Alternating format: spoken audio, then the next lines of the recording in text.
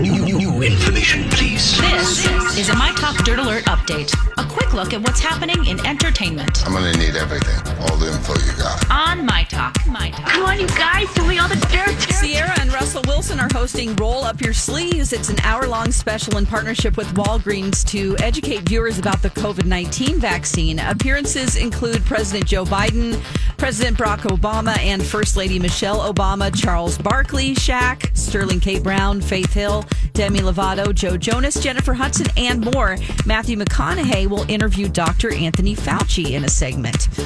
It's been 8 months since the death of Chadwick Boseman, and most Black Panther fans agree that Boseman's character should not be recast. There are some fans that believe Marvel should find a replacement. It's a change.org. There are 2,100 signatures from fans who want that role recast. The organizers of the petition feel that the character is too critical to the franchise for it to be retired.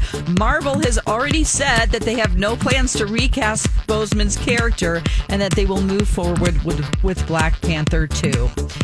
It's one of country music's biggest nights, the Academy of Music Awards, and this year's event includes a star-studded list of performers. Scheduled to open the show is Ellie King and Miranda Lambert singing their latest hit, Drunk and I Don't Want to Go Home.